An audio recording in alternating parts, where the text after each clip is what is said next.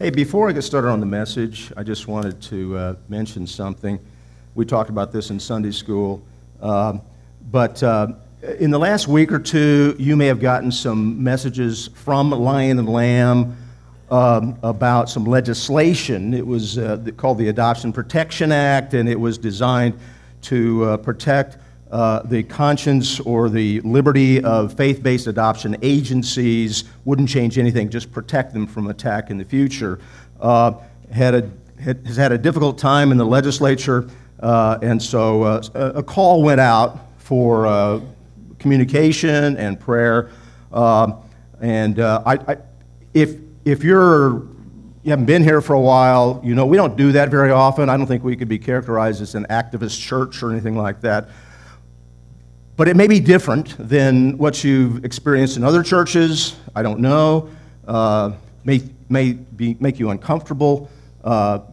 Here's the deal, is that at Lion and Lamb, we believe that the Word of God applies to everything, that nothing is out of bounds. And if something is good and righteous, we should recognize it. If something is evil or wrong, we should call that out as well. And so from time to time, we don't believe that politics are out of bounds, that the Word of God has something to say about those things, and that we should communicate and inform one another. And I just want to say I thank you, those of you who either made a phone call or sent an email, and especially those of you who prayed because the act or the bill passed, and we're grateful for that very much. Yeah, truly a thing of God by the bare minimum number of votes it got through. Hey, listen, last time we started on the passage that's on your handout, which talks about a couple of guys who build houses, okay? And this is a familiar passage that I'm sure you guys have grown up with. And today we want to focus on the foundations upon which they build. But to lead up to that, we need to review just a little bit and get a few more details about these two guys. We're going to start with a guy building on sand. A term that might be applied to this guy is a nominal Christian. The word nominal means in name only. And to be clear, this is a term that you often hear, particularly in public discussion. How many of you heard the term rhino? Okay? It means Republican in name only. Okay? That's what it stands for. It's an acronym. And it's a common phrase here in Kansas because for whatever reason, maybe Eric can tell us why, it might be because of Ike, it might be because Kansas was a free state in the slavery debate, but Kansas has, in the legislature, has generally been dominated by the Republican Party. But that has its downside because when the other people who don't necessarily agree with the platform or whatever the Republican Party stands for, they see that and they say, you know, it's a lot easier to get elected as a Republican because some people will just simply vote for the person who has the R next to their name, really not inquiring. And so, therefore, you get one side, what we call the Republican wing of the Republican Party, calling the other folks in the Republican Party's rhinos. Okay, well, as an example, the act that I just referred to in the House of Representatives on Friday, 17 Republicans joined all the Democrats to vote against that bill. Okay? That's just kind of what happens. In other words, the Republicans don't ask them to sign a statement of faith or an oath when they register with the party because the Republicans want all the people they can get under their big tent. But you see the problem it creates. And that's a little bit like what we're talking about when we talk about a nominal Christian. But the analogy breaks down in that Christianity, or Christ's treatment of his followers, is different. He draws a bright line, unlike the Republican Party. So when we talk about a nominal Christian, it's important to understand what we mean. Because Christians, by definition, are the saved. And some get confused about the word nominal Christians. Some people think that's a weak or a less than fully committed Christian, but one who is saved. But that's not how I'm using that term today. Please understand. I'm using it as the one who calls himself a Christian and believes he's a Christian, but yet is not saved. And that's exactly the target of Jesus' words in the passage you have before you on your handout. There's another facet of this that we need to be careful about, and that's that you and I don't make that call on the day of judgment. That's not for us to make. And that should give us pause anytime we might feel tempted to judge somebody's salvation. However, as human beings, we have to judge all the time. And what we hope to do today is give some guidance on how we might detect a nominal Christian, not so that we can declare them unsaved and cast them out, but the opposite, so that we can help them understand the cause of their lost state. As an example, if someone you knew and loved was suffering from a destructive lifestyle, alcoholism, drug addiction, or whatever, is it more loving to let them do their thing or to warn them back into a healthy and productive lifestyle? That is exactly what Jesus is doing here at the end of the Sermon on the Mount. He's warning that many will say to me, Lord, Lord, but thinking they're saved, but they're not. The only one that you and I have any control over is us, just ourselves. Which is why we should first apply the test that we're going to talk about today to ourselves. But it's the essence of the gospel to care about the lost, to rescue the perishing. And that's why Jesus focuses so much on this issue. So today we first want to partly review, but then go into more detail about these two guys, starting with the nominal Christian, the one who thinks he is but is really not a Christian. He's a Christian in name only. And as we studied a month ago, this is what Jesus refers to as the foolish man. And we learned that that person doesn't really care about plans and advice and limitations. He just wants to quickly get a roof over his head, rather than a sturdy structure that will stand the test of nature, or, in the spiritual sense, the test of life. In terms of spiritual walk, he does not want to be bothered with certain doctrines. He wants a digestible Christianity that goes down smoothly. Knowing a person's general attitude about biblical principles can be very, very important. In terms of particulars, just like the foolish man, his first goal is to please the one who's at the center of his universe, himself. He seeks all the comforts and the benefits of the Christian life. And you know what they are, because we all enjoy them: the fellowship, the joy that we have in getting together, affirmation from others. In other words, he's looking for what he can get. But just as the fool does not seek the expertise of architects and experienced builders, the nominal Christian is not interested in deep Bible study. He might ask questions about the meanings of words or grammar or other mechanics like that, just to give the impression that he's interested. In Acts 20, Paul says goodbye to the elders at Ephesus for the last time. And he reminds them that, quote, he did not shrink from declaring to you the whole counsel of God. And by that he meant not just the easy stuff, the comfortable stuff, but the difficult parts of the Christian walk. The nominal Christian does not want to hear the whole counsel of God, particularly the hard sayings and the consequences of unbelief.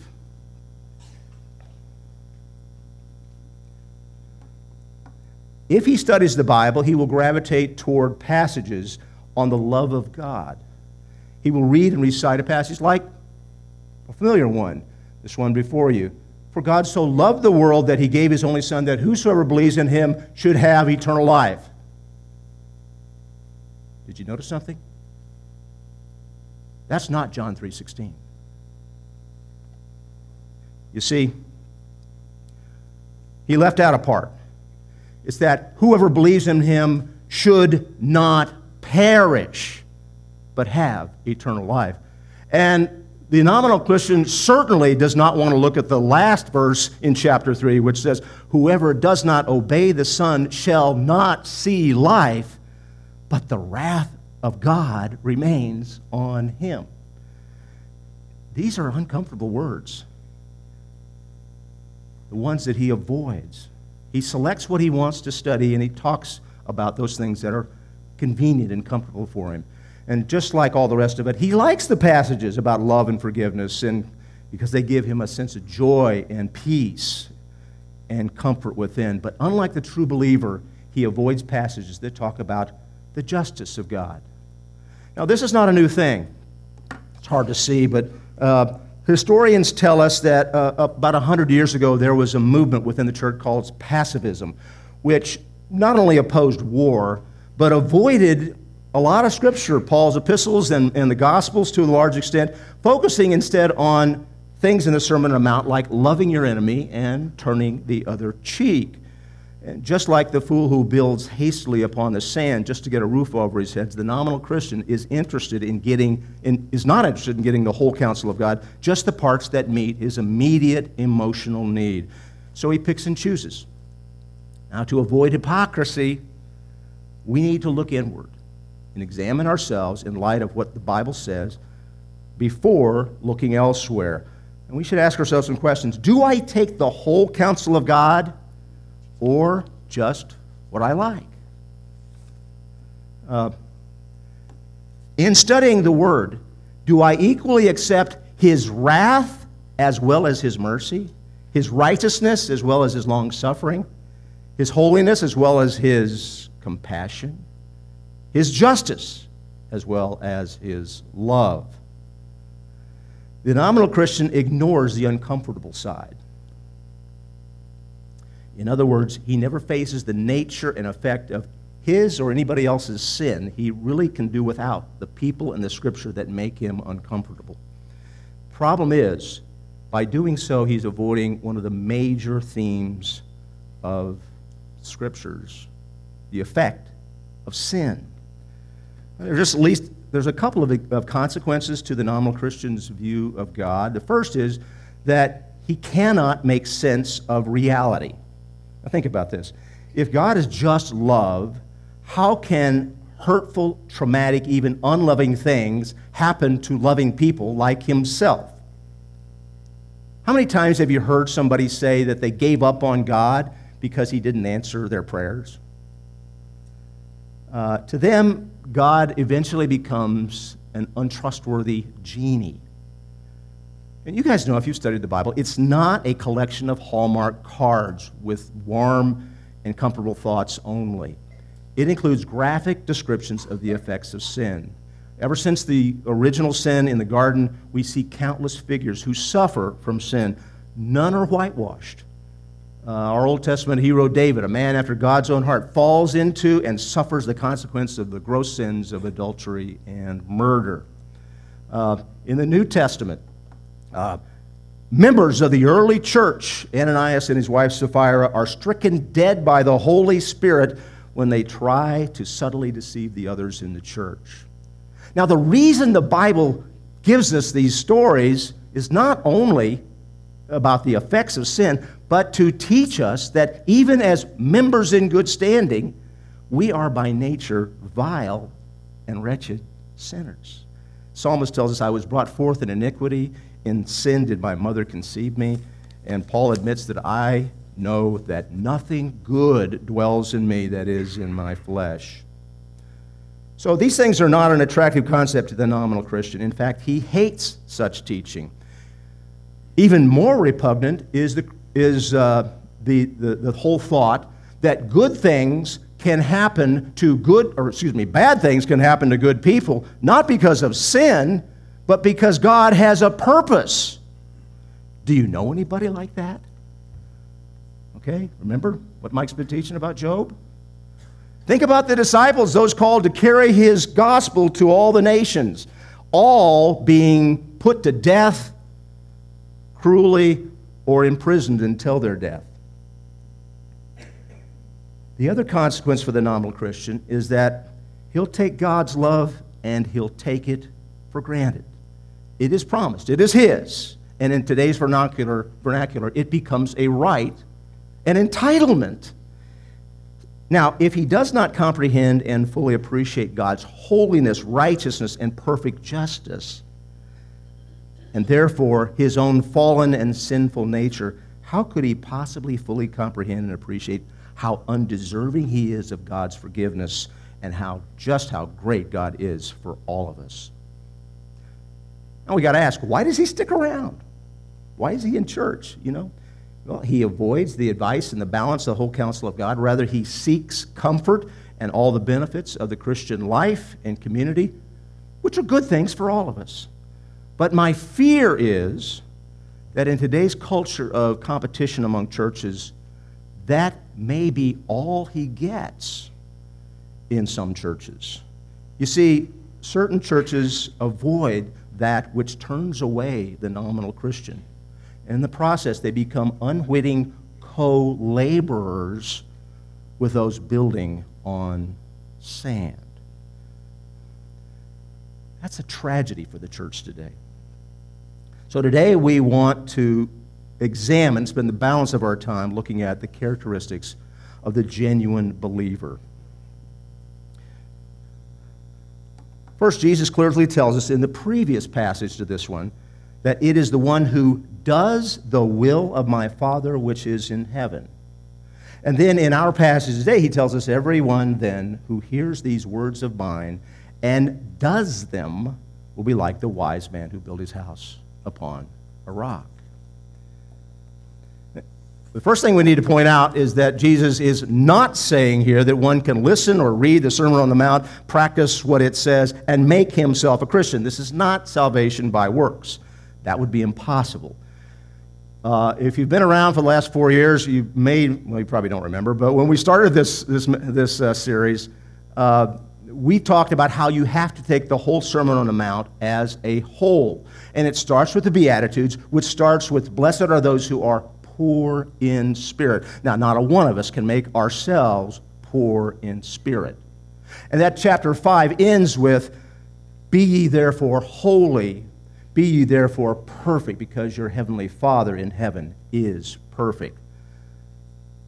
Now, this is not justification by works. That would contradict the whole message of the New Testament, that we are not justified by the works of the law, but only by the righteousness of Jesus Christ. Nor is it sinless perfection, because none of us would make it.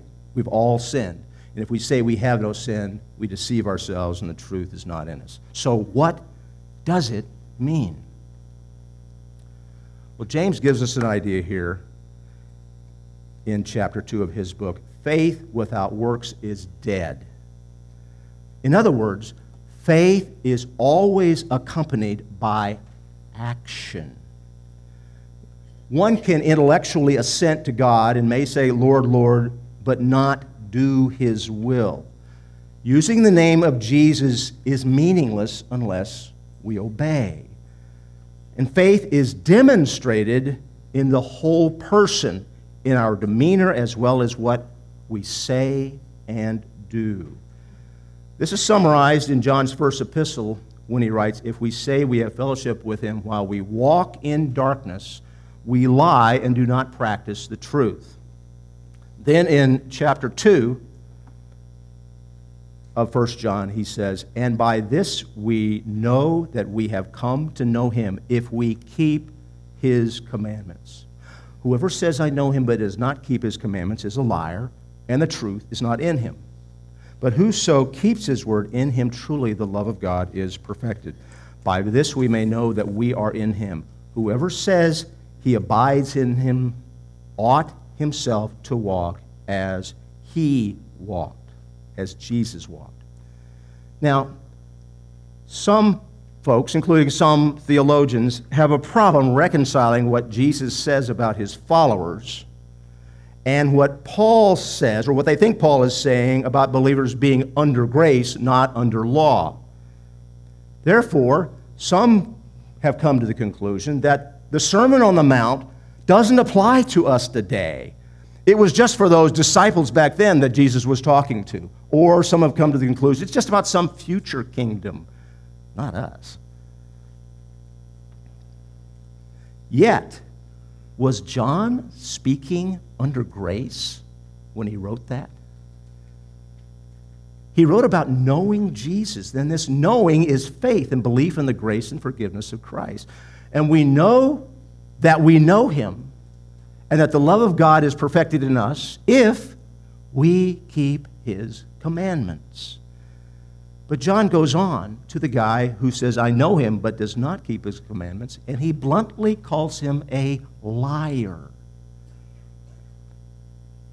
This appears to be exactly what Jesus is saying when he says, not everybody who says to me, Lord, Lord, will enter the kingdom of heaven, but the one who does the will of my Father who is in heaven. And Paul agrees that Jesus gave himself for us to redeem us from all lawlessness and to purify for himself a peculiar people for his own possessions who are zealous of good works. Okay. If you remember last fall, we had a great study on the Reformation, okay? But you got to admit, at times it was a little confusing about all the things that they went through, the back and forth and all that. And if you think it's confusing for us, think about how it was for them, coming from where they were. But I've tried to distill it down here to this, and I haven't put this on the overhead, but I've got it on your sheet because I want you to take your sheet home. We've got to understand simply that salvation is earned only by the work of Christ on the cross to pay for our sins, and then by the grace of God, it is received by our belief in that fact that we know as faith, and that it is demonstrated by our whole being, including our character and our good works. Okay? Pay attention to those verbs. They're very, very important. Okay. Let's take a closer look at the characteristics of the genuine believer. Oh, I did put it up there. Okay. This is my last slide. Okay? You guys see that? You know what it is. All right? And instead of looking at that slide, I want you, for the balance of our time here, to look at the backside of your handout. Okay? And I know what you're thinking right now. Oh, this is the laundry list. Especially the guys are going, oh, yeah, okay. It's too complicated. All right.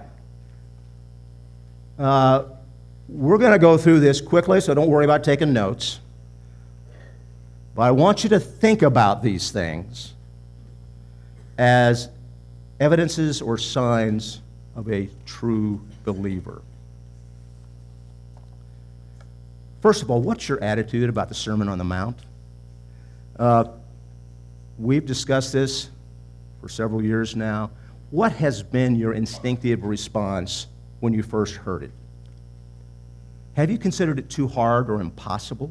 Now, a couple of qualifiers here. I'm not asking you if you've been challenged.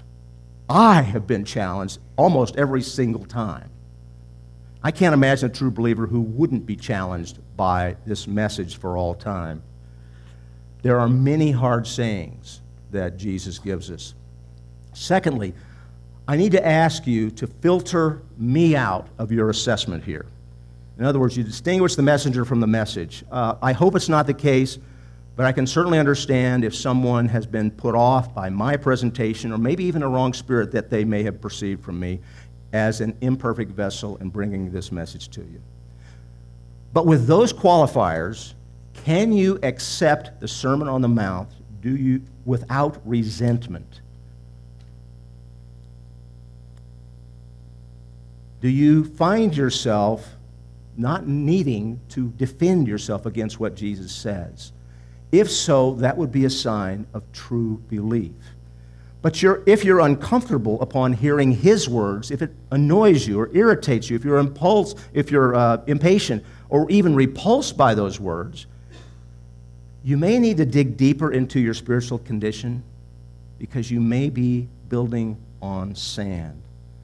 Secondly, do his words stick with you? Can you apply them to some extent in your life? James tells us that whoever looks into the perfect law of liberty and continues therein, he being not a forgetful hearer, but a doer of the work, this man shall be blessed in his deed. That's the kind of person that a true believer is. But if you find on the way out of this or any other service, you engage in a nice, pleasant conversation, exchange, pleasantries, and then somebody says, "What do you think of the message?" And you have a hard time remembering anything about the message, you may want to check your foundation. Because if you can't remember it that long, you're not really likely to apply anything that you may have come into your ears. Next, do you readily embrace the whole counsel of God, or just the parts that you like? Is your Bible study and knowledge limited to the golden rule, God is love, the Lord's Prayer, the 23rd Psalm, or love your enemies? All good. But if that's it, you may have a problem. Do you take the Sermon on the Mount as a whole? Do you accept the hard sayings of that and other passages to convict and challenge you without resentment? A true believer is a wise person who desires the Word of God to examine and expose any impurities in his or her life. And why should anybody be so vulnerable?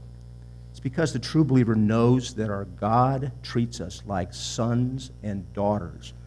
And that believer does not grow weary when reproved by him. He knows that the Lord disciplines the one he loves for our good, that we may share his holiness.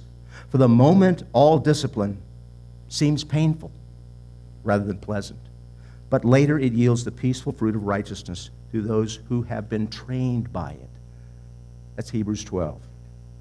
Now this vulnerability requires humility. When God's word or a true friend confronts a true believer about a blind spot or an offense, that true believer will listen and consider what's being said or what he's reading, and he will admit when he's wrong, when he's done something against God's word or to offend somebody else. A true believer may even have to say, "You don't know the half of it. You don't know that what you've confronted him about is not nearly the things that I'm guilty of." In other words, he doesn't make himself, but he gradually becomes more and more poor in spirit. He mourns for his sin. He is meek. He conforms to the Beatitudes more and more as he matures in his walk and his understanding of the Word. He hungers and thirsts for that righteousness, so much so that he's not content to stay where he is. He desires to grow more like Jesus every day. He doesn't exhibit sinless perfection, but humble and loving obedience. He's merciful. He seeks purity. He tries to make peace between God and man. At the same time, he doesn't whimper and complain about ridicule and persecution.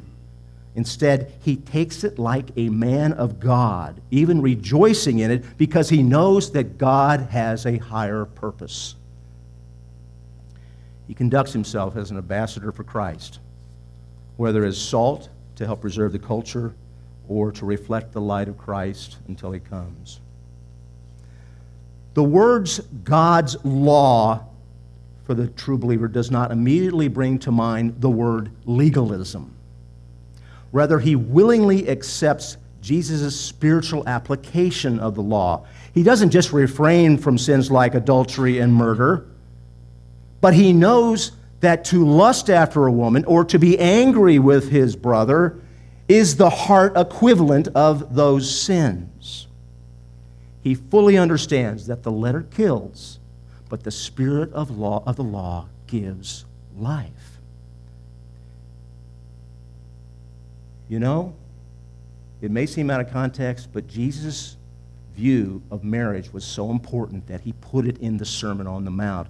And the true believer views and protects the marriage union as a sacred picture of Christ and his bride, the church. His word is his bond. His yes means yes. He can be trusted. He goes the second mile, beyond the minimum expected in his service. He does the totally unexpected. When confronted with evil, he returns good.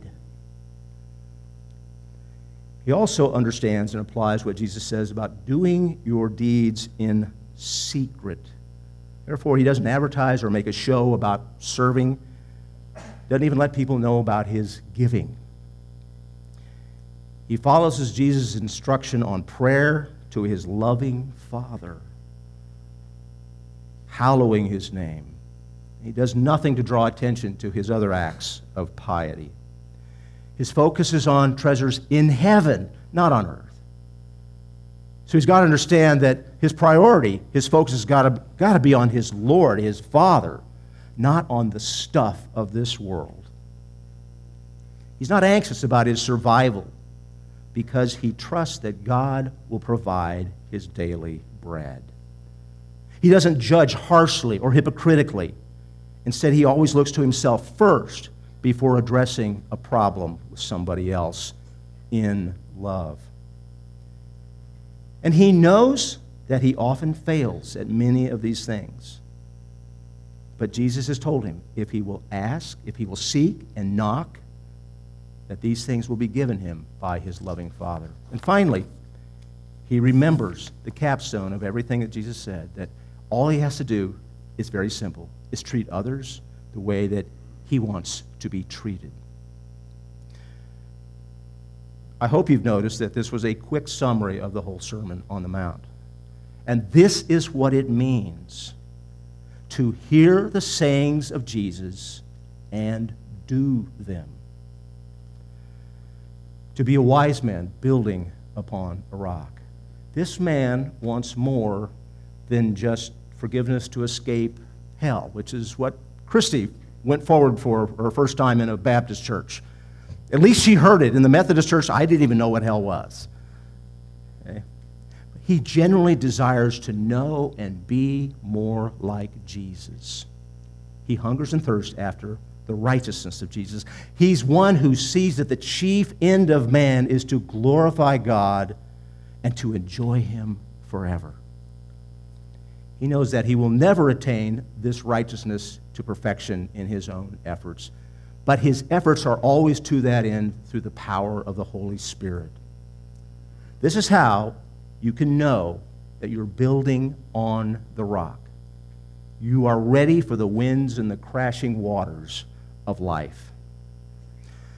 Now, here's what I want you to do. That's, 30 or 40 messages crammed into one. Too much to absorb at once. So, I know what happens with these study sheets.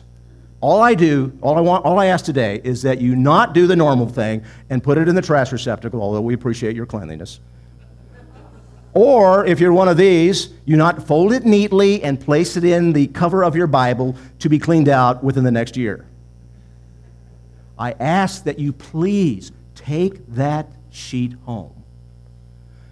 Look at it. Pray about it. Meditate on it. Don't become discouraged if you're not meeting everything. None of us are. But ask yourself the question, is this the direction in which I'm going? Is this my heart's desire? And if you can come to that conclusion, that you're on a solid rock, then you can help others see the clear line that Jesus lovingly draws in order to have that rock-solid assurance. The man who cannot pass this test is building on sand, and his house will fall from the inevitable trials and difficulties of life. If you think that might be you, the best possible thing that you can do is humbly prostrate yourself before the mighty hand of God. Confess and simply give yourself over totally to his love and his mercy and his forgiveness. In a few minutes, we're going to celebrate the Lord's table. And if you're in that category where you're not sure, it's perfectly appropriate just to sit there. You don't have to participate. If you're not a believer, you shouldn't. If you're not sure. But just sit there. This would be a great time to have that conversation with God. Oh, Heavenly Father,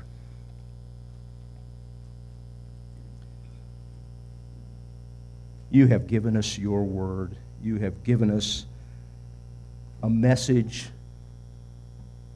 that goes to our hearts.